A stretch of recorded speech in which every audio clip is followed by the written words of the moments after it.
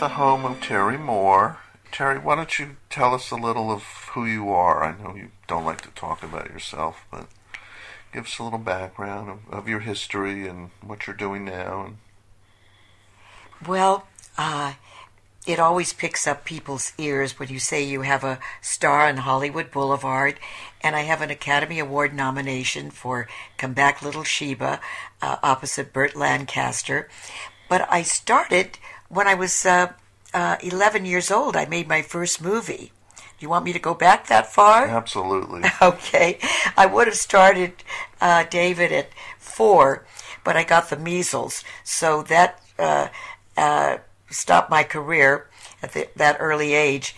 And when I was 10 years old, my neighbor sent my picture into a casting magazine, and I just turned 11 when I got a call from Central Casting, and I went on an interview with 500 other little girls to 20th Century Fox, and they picked 6 of us, screen tested us, and I got the part in the movie Maryland to play Walter Brennan's granddaughter. And I play Brenda Joyce as a child who grows up and marries John Payne. And that started my career. But I had braces on my teeth, and they asked me, my mother was so excited, it never occurred to her I wouldn't get the role. So she had all my braces pulled off. You know how expensive that is. When I went in, they said, do you mind having braces put back on your teeth? So I had to have them put back. And then when I kept having to take braces off, we turned to radio, and I did 5 radio shows a week as a child because I could keep my braces on. You have a great voice. Oh, now, was that you. you were doing as Jan Ford, right? Right. Yes. I used the name for a while as Judy Ford. Then I went under contract to Eagle Lion, and they changed my name to Jan Ford because of Judy Garland. And there weren't any other Jans at that time. Then when I later went to Columbia, Harry Cohen named me Terry Moore. And that was my first big grown-up break. Well, I'll go back because I think it's kind of interesting that I played so many other stars there as children or as their daughter. And I played Victor Mature's daughter in a movie that he played opposite Rita Hayworth called My Gal Sal. And then later, 20 years later, I played opposite Victor Mature. And he used to kid me and said, yes, in 10 years from now, you'll be my mother. And 10 years later, I played opposite Victor Mature in a movie called Gambling House. And it was kind of interesting because it also starred William Bendix. And it's funny because I co-starred with Victor Mature and William Bendix, and I never met William Bendix. We never worked in the same part of the movie. And the same thing happened with Buddy Ibsen. He co-starred with Robert Wagner, Buddy Ibsen, and Robert Wagner. It was Robert Wagner, Terry Moore, and Buddy Ibsen in Between Heaven and Hell. And I never met him until years later. It's often so funny you can co-star in a movie with someone and not meet them. But my first big break was a movie called Return of October. And October was a horse. And they were looking for who, and I was to try out for a role called Terry Ramsey. And Terry Ramsey lives with her Uncle Willie, who always said, honey, if I ever die and come back, I swear I'll come back as a horse. So when Terry finds a horse with all Uncle Willie's characteristics, she thinks this is Uncle Willie come back to life to win the Kentucky Derby, the thing he wanted most while living. Well, they tested everyone in Hollywood, I think including Shirley Temple, everyone, Marilyn Monroe, and they couldn't find anyone innocent enough or naive enough to believe that her Uncle Willie could come back as a horse until they found me. Bingo, I got the role. And when I went in to meet Harry Cohen, who was known as King Cohen, the terror of Columbia, head of Columbia Studios, how I found him to be a pussycat, because he loved children and I was still such a child, even though I was 18. And I go in to meet him as Jan Ford, and I'm to star opposite Glenn Ford. And the first thing he tells my mother and me is that he can't have two Fords in one movie. That Bette Davis and had just starred opposite Jim Davis and had been a failure. So they didn't want two Fords in one movie. So he said, what do you want as your first name? And he had every department head, hairdressing, makeup, wardrobe, everyone send in their choice for my name. And I said, I want to be called Terry. By the way, David, there were no Terrys in the business at that time. There were no girls named Terry. And it was just Terry then. Now they've got every derivative. But he said, well, you agree with every department head. They all think you're Terry, so that's what it is. And he said to Mother, what's your maiden name? And she said, Bickmore.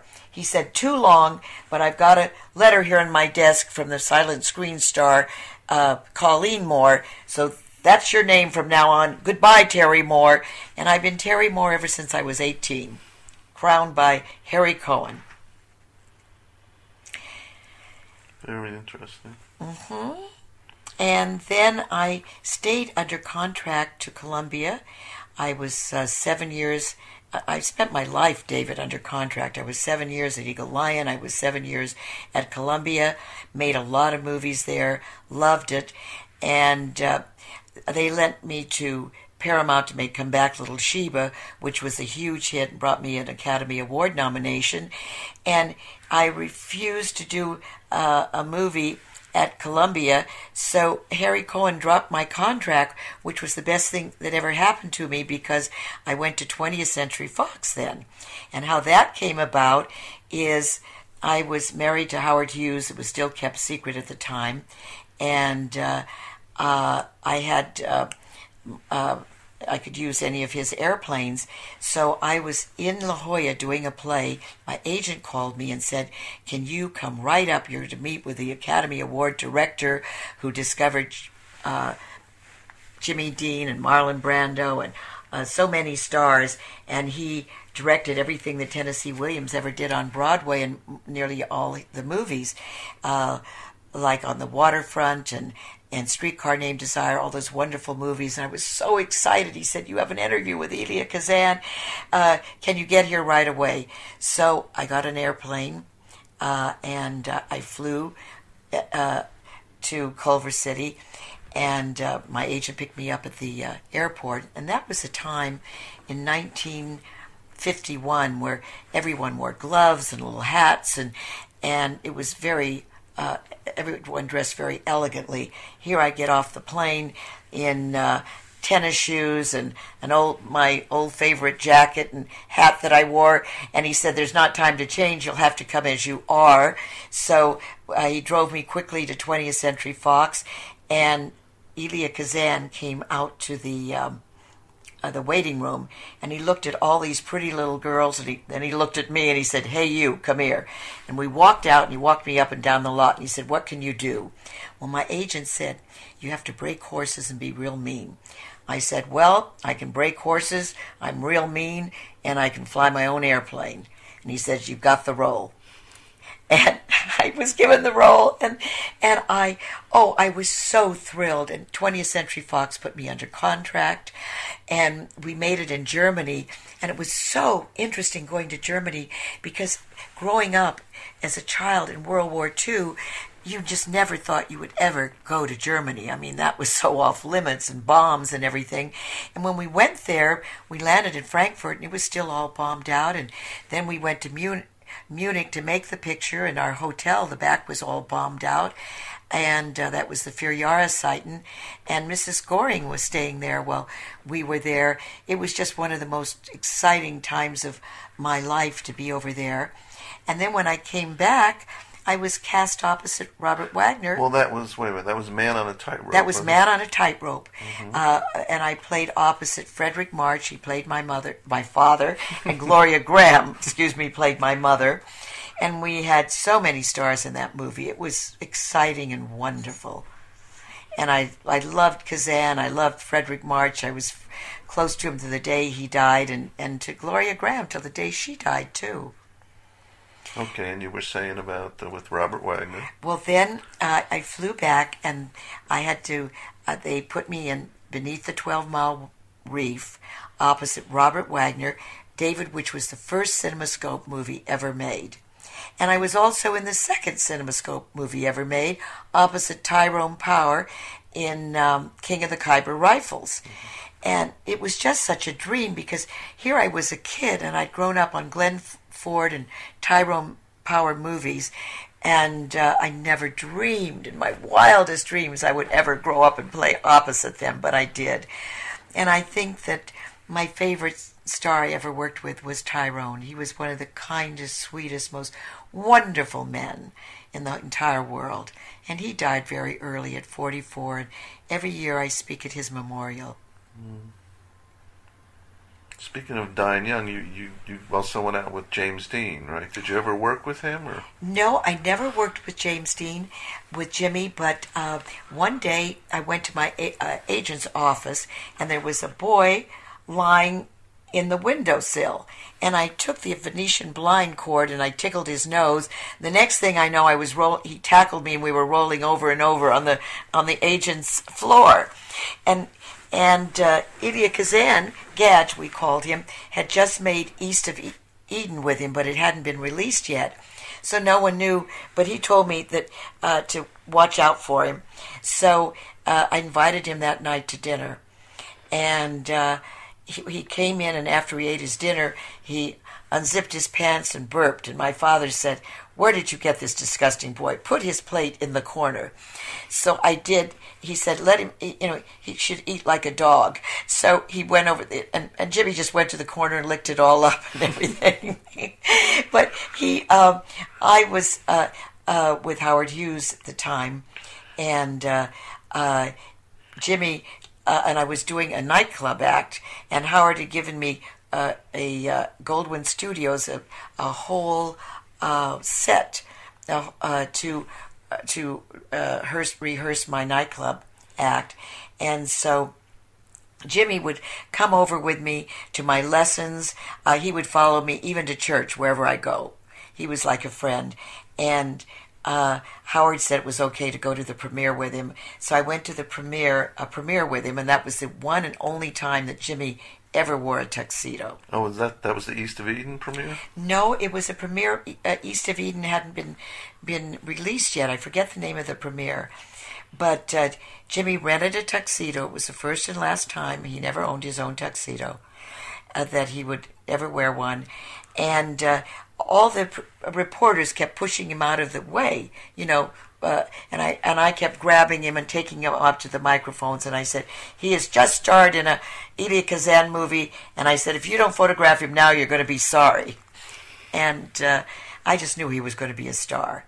He did have it. He had all the qualities of star power. So where did you meet Howard, and how long before this were you with Howard? Well, I met Howard in 1949, and he'd seen me in Return of October. I love that movie. I love that movie too. And he lost his mother when he was 16 and his father when he was 19. And he always thought of himself as an orphan. And I was orphaned in Return of October. And when he saw the movie in his projection room, he told Carl, his projectionist, and they both told me that later, he said, "I'm going to marry that girl." And he wanted to know how he could find me. And they said, "Well, she's just starred in a movie, Mighty Joe Young, at RKO." And he said, "Buy the studio." And that's why and when he bought RKO. And then he pulled every way he could to meet me. And he finally, whenever I would go to an event or any place, I would run into this agent called Johnny Mascio. And Johnny would always ask us to come and have a drink with him. Well, this particular day I was with my boyfriend, who was an actor named Jerome Cortland, who gave Shirley Temple her first kiss in Kiss and Tell. And we were together. We ran into Johnny Mascio, and he asked us to go to the Beverly Wilshire and have a drink. Well, he'd asked us several times. We had said no. And he said, "Look, he's a friend of my mother's. We ought to go." So when we got there, we got our table, and over against the wall sat a tall, lanky stranger. And Johnny Maschio said, "Oh, there's Howard Hughes." He called across, "Howard, are you alone?" "Oh, you are? Well, come join us." And this tall guy kept standing up and getting taller and taller, and he wandered over to us. And as he was coming to the table, I thought, Hughes, Houston, Hawks, Howard Hughes, John Houston. I had them all mixed up. And so when they came over and he sat with us, and Kojo, as we call Jerome Cortland, was just overjoyed to have Howard Hughes at our table because he was a flyer also and hoped to play him on the screen, which I didn't know until he later asked us to go flying with him, and I said no, and Kojo kicked me under the table and said, "Oh, we'd love to go, Mr. Hughes." So we started going flying with him, and when I'd come home, he would call me.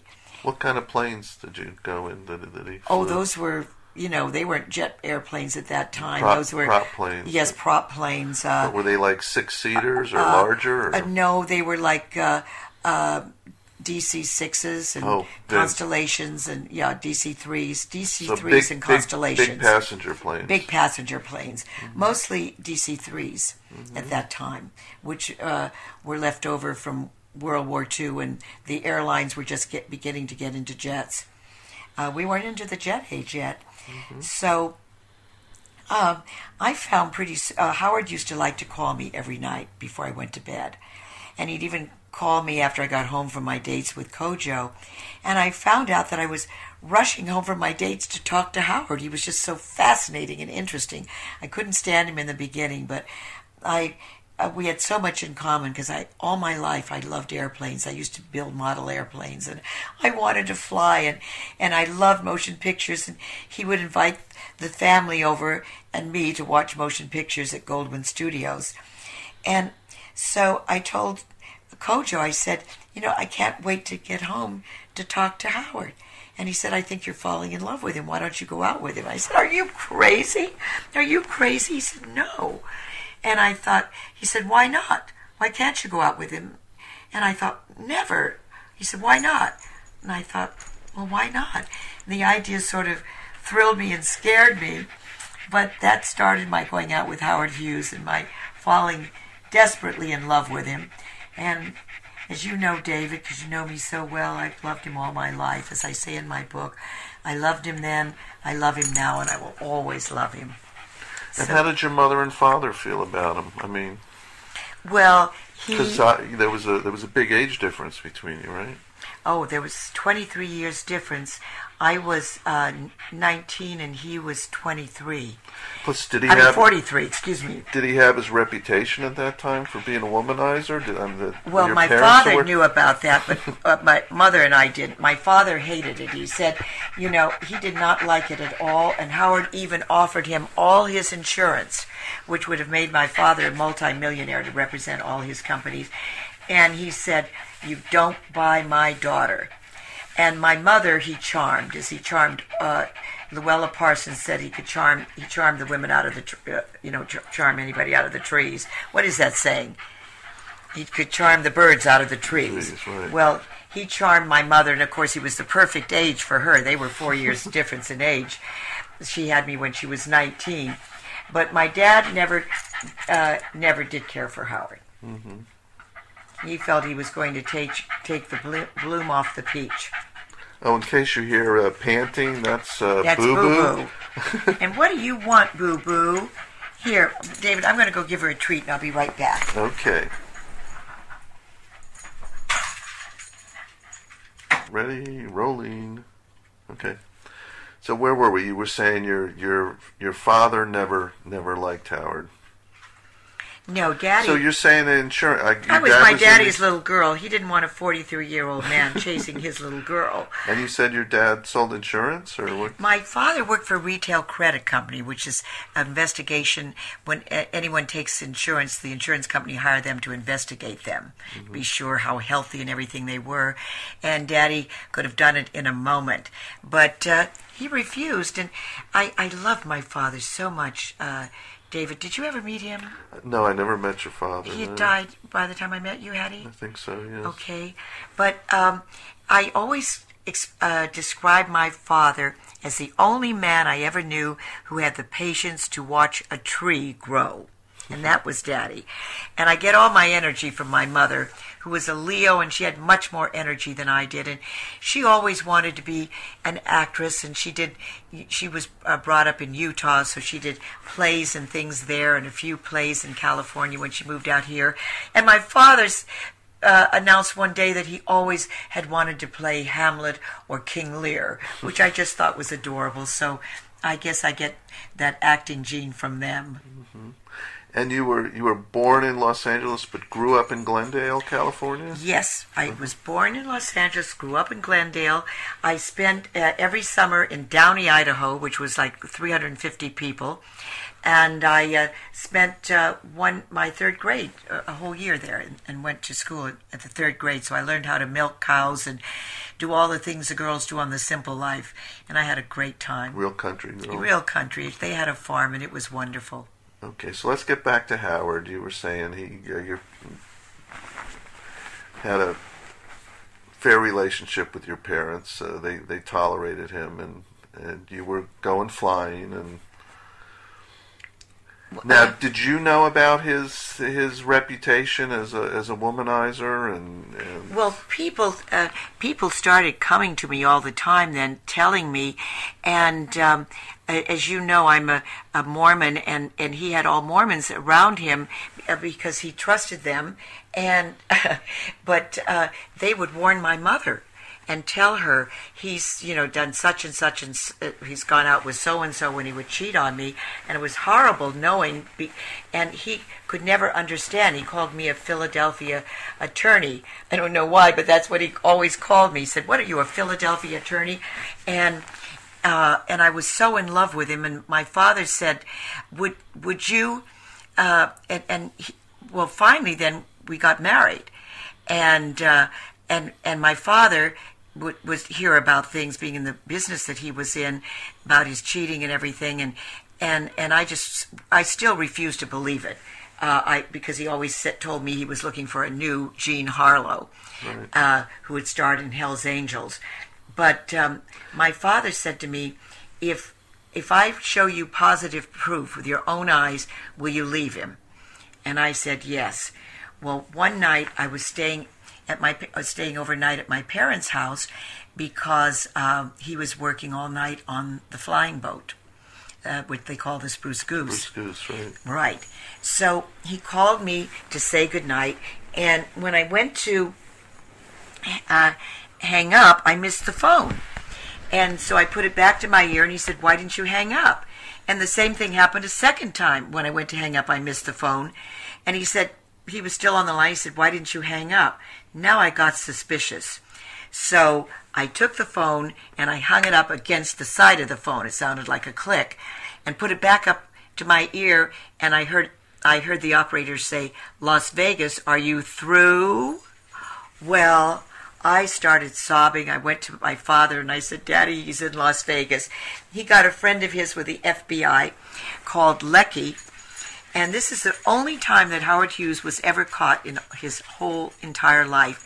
He got Lecky, got my mother, and me, and we flew to Las Vegas. He put us at the Desert Inn. No, he put us in a we were just in a little over a motel. We went to a motel. He said, "Stay here. I'll find out where he is."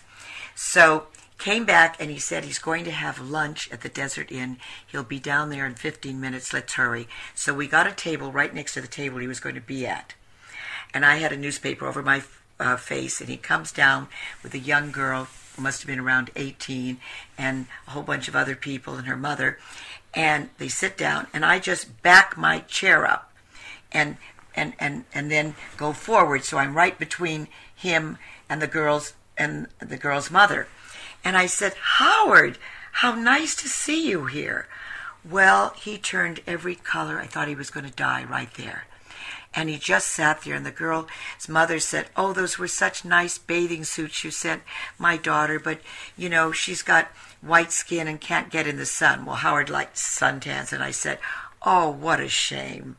And she said, "And those roses were so beautiful you sent." And I said, "Roses? How wonderful." No one is, and Howard is dying, by the minute. And I'm dying. I mean, this is the last thing I wanted to ever happen. And pretty soon it went on and on, and I said, "Well, I've got to leave. So nice to see you again." And I backed my chair away and backed up to the other table, and I left. And I guess I went down to 80 pounds. Howard went down to, he went down. Greg Boutzer took me out to dinner one night, and he said, "I think he's going to die. We both just lost weight, and we're wasting away." And Greg Boutzer was the big attorney in town, said, "I want to marry you." He brought his limousine. But he said, "Howard really does love you. He hasn't left his office. They've been putting food outside. He's been turning it away." He said, "You've got to make up your mind. If you're going," he didn't know we were married, "if you're going back to Howard or if you're going to marry me." And I said, "I want Howard." And I went back to him for a while longer, but until he broke my heart again, and then I left for a final time. Now the marriage, it was a secret marriage on a boat. Yes, on a yacht. When did he propose, and how did the whole marriage thing come about, and how did you guys manage to keep it secret for so long?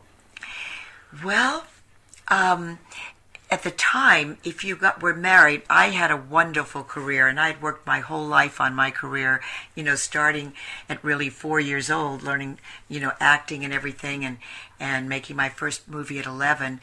And it was really, I was one of the hot new girls, and my career was just doing beautifully, and it couldn't be better. And Elizabeth Taylor and I were like neck and neck at that time. So it would have ruined my career had anyone known, and Columbia would have canceled my contract. So it was very necessary. It was actually I who wanted to keep it secret. Howard was really mad. He wanted the world to know. He said, "What's the matter? Are you ashamed of me?" And when we'd go to restaurants, I would go inside first. I'd say, "Wait a minute, you wait here," and I'd go inside and search the place to be sure there were no friends from high school or anything. I was more embarrassed about my high school friends than anyone else. Now remember, he was Tom Cruise's age and a very attractive man, when you think of 43, but I thought of 43 as being very old. But David, he was so childlike. I couldn't have gone with any other 43-year-old in the world. He was, he'd take my toys apart and then he wouldn't put them back together because he had to know how everything worked. And he was raised in Houston, Texas, and he really hadn't grown up or matured very much, and nor had I, unfortunately. So we were both two very immature people. But where were we? We were talking about when he proposed. So of course I was a virgin, and Howard tried every which way to. One night he said to me, he said, "Don't you believe that only God can marry you?" Because he knew that we married for time and eternity in our church. And I said, "Oh, yes." So I do believe that. So he said, "Well, then let's let God marry us." So he drove me up to Mulholland Canyon, and which was where everyone liked to go up there and park and kiss and everything. And we were the only. It's beautiful, overlooking the whole city. And we went up there. And we got out of the car, and he put his coat on the ground. It was beautiful. You could see the stars everywhere. And we held hands, and we prayed before God we would be married. And then he started back to the Beverly Hills Hotel where he was living. And I lived in Glendale. And I said, "Where are you going?" And he said, "Oh, I'm taking you home. We're married now." And I said, "Not in the eyes, we may be in the eyes of God, but not in the eyes of the state. No. No, you take me home." Well, very shortly after that, he arranged this secret marriage on the boat with Noah Dietrich, with his lawyer, Frank, I can't remember his last name now, and with my school teacher and my mother. My father refused to come, and it was a lovely wedding. And we went out in Mexican waters, and his captain married us. So it was on his yacht or his... Yes, it was a yacht that he leased. He had a yacht previously, but it was a yacht that he leased down there. And his sea captain was, he could sail any ship in the world, and it was a legal marriage, and he could marry you at sea, which he did. And it was lovely. So where did you honeymoon, and what was... Well, no, we were always constantly... It was a secret, I guess. Yeah, it was. We were always kind of on a honeymoon with Howard, but no, we went back to the Beverly Hills Hotel, and he had leased a beautiful home at 10,000 Sunset Boulevard. It's the one with all the statues out there. It's just gorgeous, and we were there between Bungalows 19 and the Beverly Hills Hotel. Bungalow 19 at the Beverly Hills Hotel and on Sunset Boulevard. Mm-hmm. Okay, and since it was a secret, you just went back to work and I went stayed back at to home work, and I'd stay at home part of the time. I'd stay with him part of the time. We lived separately. We lived together when we could, but it was very hard to in those days because people didn't live together. Mm-hmm. So it was really more on a dating basis, but I found a lot of time to be with him. And then my stand-in came to live with us too, and she would travel with us as a beard. Mm-hmm. And we would fly to Vegas and all over it, and it was so exciting. I'll never forget the time we flew to the Grand Canyon, and he blindfolded me. And so and he never carried money, and I didn't. And so when we landed, we had, I think, 19 cents between us, and we were able to get a sandwich with that and divide it. And when we were leaving to go home, we had to go to the men's room, and he came back, and he said, "Do you have a dime?" There were paid toilets at that time, and I said, I don't. I gave you my last penny. And so he was gone the longest time, and when he came back, he was filthy from head to toe. He had to climb under. And he was nearly 6'4", just under 6'4". And the next day, he had all the paid toilets taken out of all the airports. It was so funny. That's funny. Okay, now you worked as, I guess, a consultant on The Aviator, which was Scorsese's film with Leonardo DiCaprio. And you were a consultant to Leonardo DiCaprio. What was your exact role in that movie? I wasn't actually a consultant at all. What happened is Leonardo went to Jane Russell to find out about Howard, to get his characterization, some research. And she said, "You've got to go to Terry Moore. She knows more about him than his mother." So he called me, and he came over, and I gave him taped conversations of Howard and me. Immediately he got the voice down. We talked a lot on the phone. We emailed each other every day when he was in Canada shooting. We would talk all the time. And I would tell him expressions Howard would use, and he would use them in the movie. I felt it was so interesting. For instance, he would always say, "I've got a tiger by the tail and I can't let it go," and he had that. And Howard told me that I had a short upper lip, and that's why I had a pretty smile. You had a prettier smile if you had a short upper lip. I got such a big kick out of that because Leo put him in all Howard's expressions in the movie, and I just fell in love with him. Both Jane and I did. We're Annie Jane and Aunt Terry. We both wanted to adopt him. He was so adorable and sweet. And we just had a wonderful time. And then he surprised me and came to my Christmas party and brought Scorsese with him, Martin, who I'd always wanted to meet. And he thanked me so much, and he had us on the set. And I said, "May I bring Jane?" And they said, "Of course."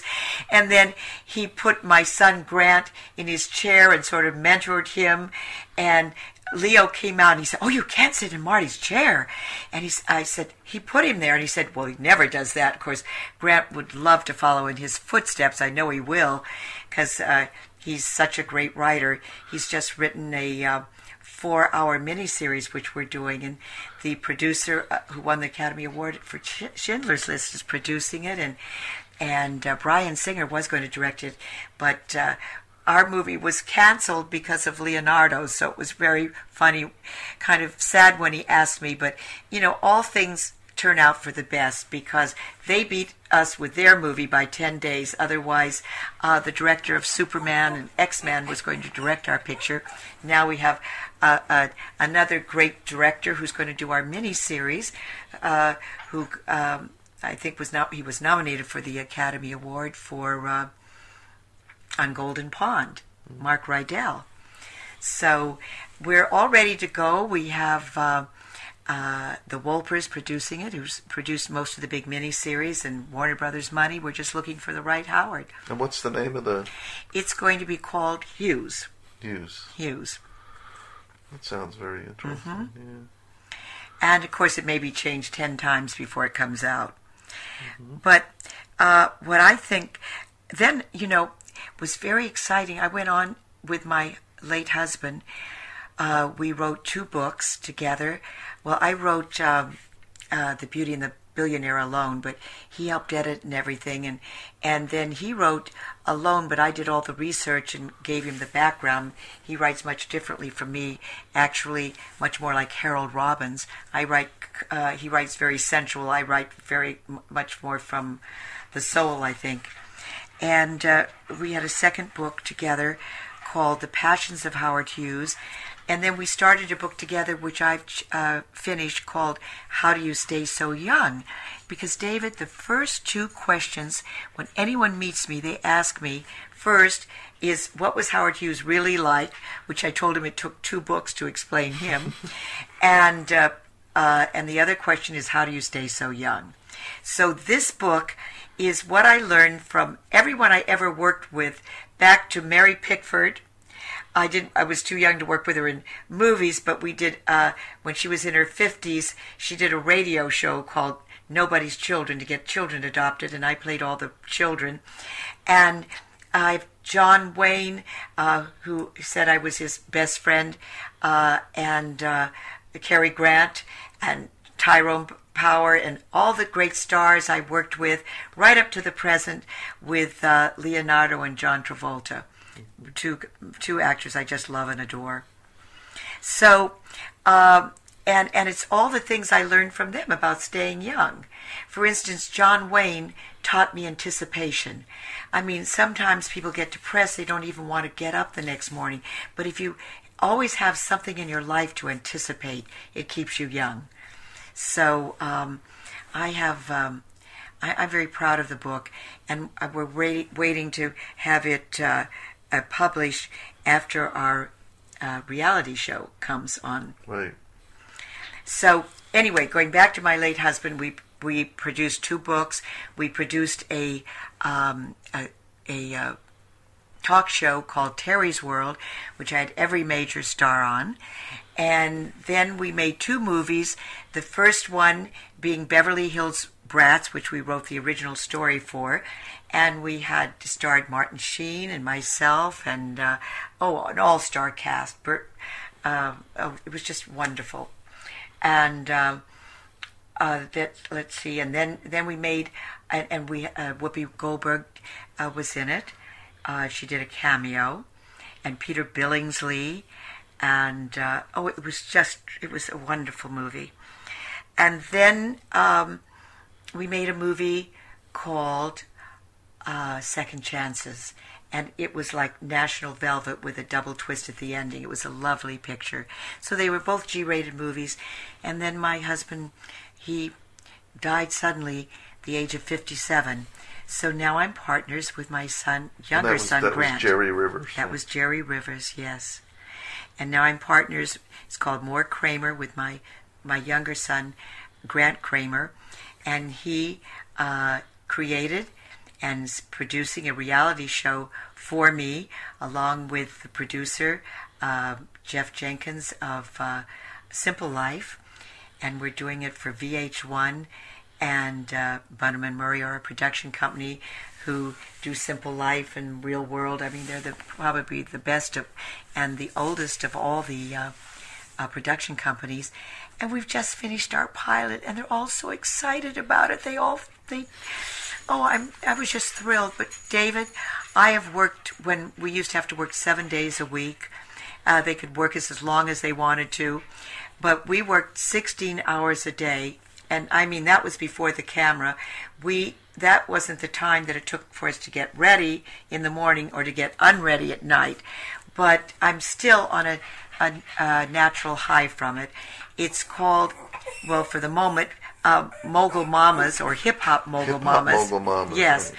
And I'm so excited about it. And it's so different because you remember when we were all together, my girlfriend Gita, we were friends back when she was one of the biggest models in New York and when I was a movie star in Hollywood. Well, both our husbands died at the same time. She moved back here to California, and we just decided that we didn't want to be put out to pasture or just play bridge with the girls, that we wanted to go into the youth culture, and where better but to go into rap and hip hop. So that's what we've done, and we're sort of an American American Idol for hip hop and rap, but it's not like that because we discover and manage stars. We're going to make stars of them just like they do, but you see us going around and finding them, turning us into hip-hop artists. We went first to Quincy Jones, who's on the show, and Quincy got us he couldn't be with us all the time because he was going to be our advisor, but he got us the Realist, who is a big up-and-coming rock star. So we don't know what we're going to do from 1 minute to the other. One day he has us going to hip-hop, buying clothing, another place bling bling, buying bling bling, meeting up with former gang members of the Bloods and the Crips. I mean, you have no idea all the things that we've been doing, getting a theater and auditioning 250 people, taking us out to get tattoos at 12 midnight after we're finishing interviewing everyone. But that's where I put my foot down. Gita was born in Sweden. She got the Swedish flag tattooed on her. But one night I stayed up till 4 a.m. and found out that every mass murderer had a tattoo. And I decided, no way, no tattoos for this one. So I went along with everything but that. Okay. I think that brings you up to the present. Yeah, pretty much. Well, I just want to ask you about The Aviator. How accurate do you feel that was as far as representing Howard as a person? And I think you had mentioned to me that there were some kind of things that took a little creative license that you didn't feel were entirely accurate. Martin had to, and he knew he did, because they had no ending. They did, I think, the glamour years and the youth of Howard Hughes. Well, the glamour years of Howard Hughes beautifully, and it was so well directed, and the special effects, everything was monumental. It was wonderful. I didn't like the childhood because it gave the inference that his mother might have been a molester, and we could do 2 hours on just Howard's. On television, on his childhood. It was so fascinating. They didn't really get into it, but it has so much, it bears so much on the man he became. And then the ending wasn't the right reason why he died, and they had him go crazy, but he went crazy 30 years too soon, and for the wrong reasons. But I think they did a great job, and it was what we call poetic license. Mm-hmm. The other thing which we kind of skipped over was during the Korean War, when you went and entertained the troops, the whole ermine bathing suit part of your life and the effect on your career. Oh, that was when I went to Korea to entertain the troops, David, and that was probably one of the most exciting times of my life. Never have I ever known such audiences, and I've been entertaining troops ever since, and I'm going to this year again on October 15th at Worcester, Massachusetts. That comes first in my life, our troops. I think anyone who lived through World War II is probably the most patriotic Americans you'll ever find on the face of this earth.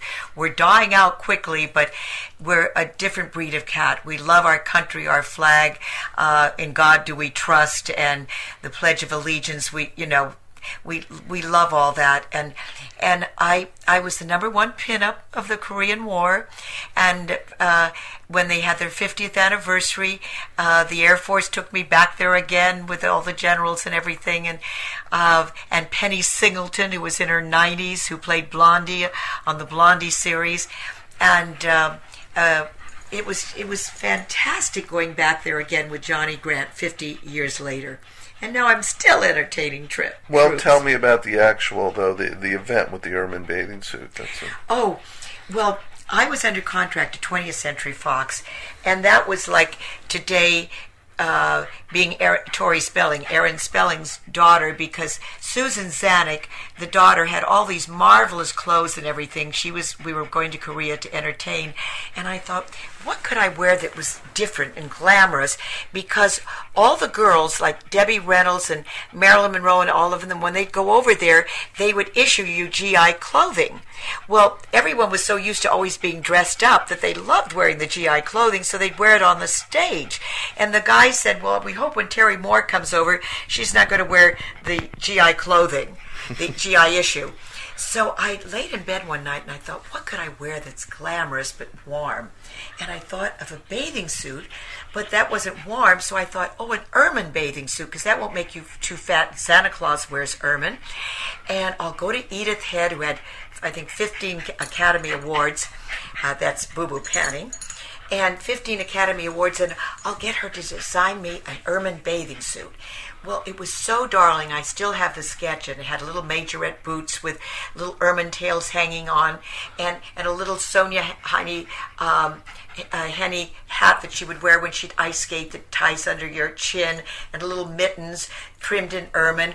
And it was just adorable. And then I went to a furrier and I said, if you'll make this for me, I promise you I'll get a picture made in it. Well, I didn't know that I would become, I would have more publicity than any human being on the face of the earth, with one exception in 1953, and that was Nikita Khrushchev. I was on 40 magazine covers, including Life, Look, Red Book, Cosmopolitan, every book you could possibly imagine, because I wore the ermine bathing suit in Korea. And I had an interview with a Times reporter, and she said, what are you going to wear in Korea? And I said, well, I'm going to wear this ermine bathing suit, but I'm going to put a GI issue overcoat over it. So when I go on stage, all the guys are going to go, oh, and I'm going to say, open it up and say, this is the new GI issue underwear. Well, she didn't tell him I was wearing an ermine bathing suit under the overcoat, and everyone thought I was doing a strip act. And the American mothers demanded that I come home. The Army put me on their shoulders, and they marched with me in Korea. And I had a chaplain from every religion standing up for me, and the boys saying, if we're old enough to fight a war, we're old enough to see a girl in an ermine bathing suit. So their decision was reversed. The Army didn't send me home, but it took all the war news off the front pages. Every headline in the world was about my ermine bathing suit. It was like a little bunny. It was so cute. I mean, I could wear it into any restaurant today. That's how modest it was. And they always called it not my ermine one-piece bathing suit. For some reason, the first columnist who ever wrote about it called it a mink bikini. So, and there were very few bikinis were just coming out at that time. So it's still called my mink bikini rather than my one-piece ermine. Even though it was a one-piece, right? Right. Okay, well, Terry, thank you very much, and I hope we'll talk again about, obviously, you have thousands and thousands of stories, and I love to hear all of them. And well, the next time you come out here, we'll do some more. I hope there'll be a lot more stories to tell. Okay. Well, thank you very much again. Thank you, sweetheart. Say bye to everybody. Bye. Thank you for listening.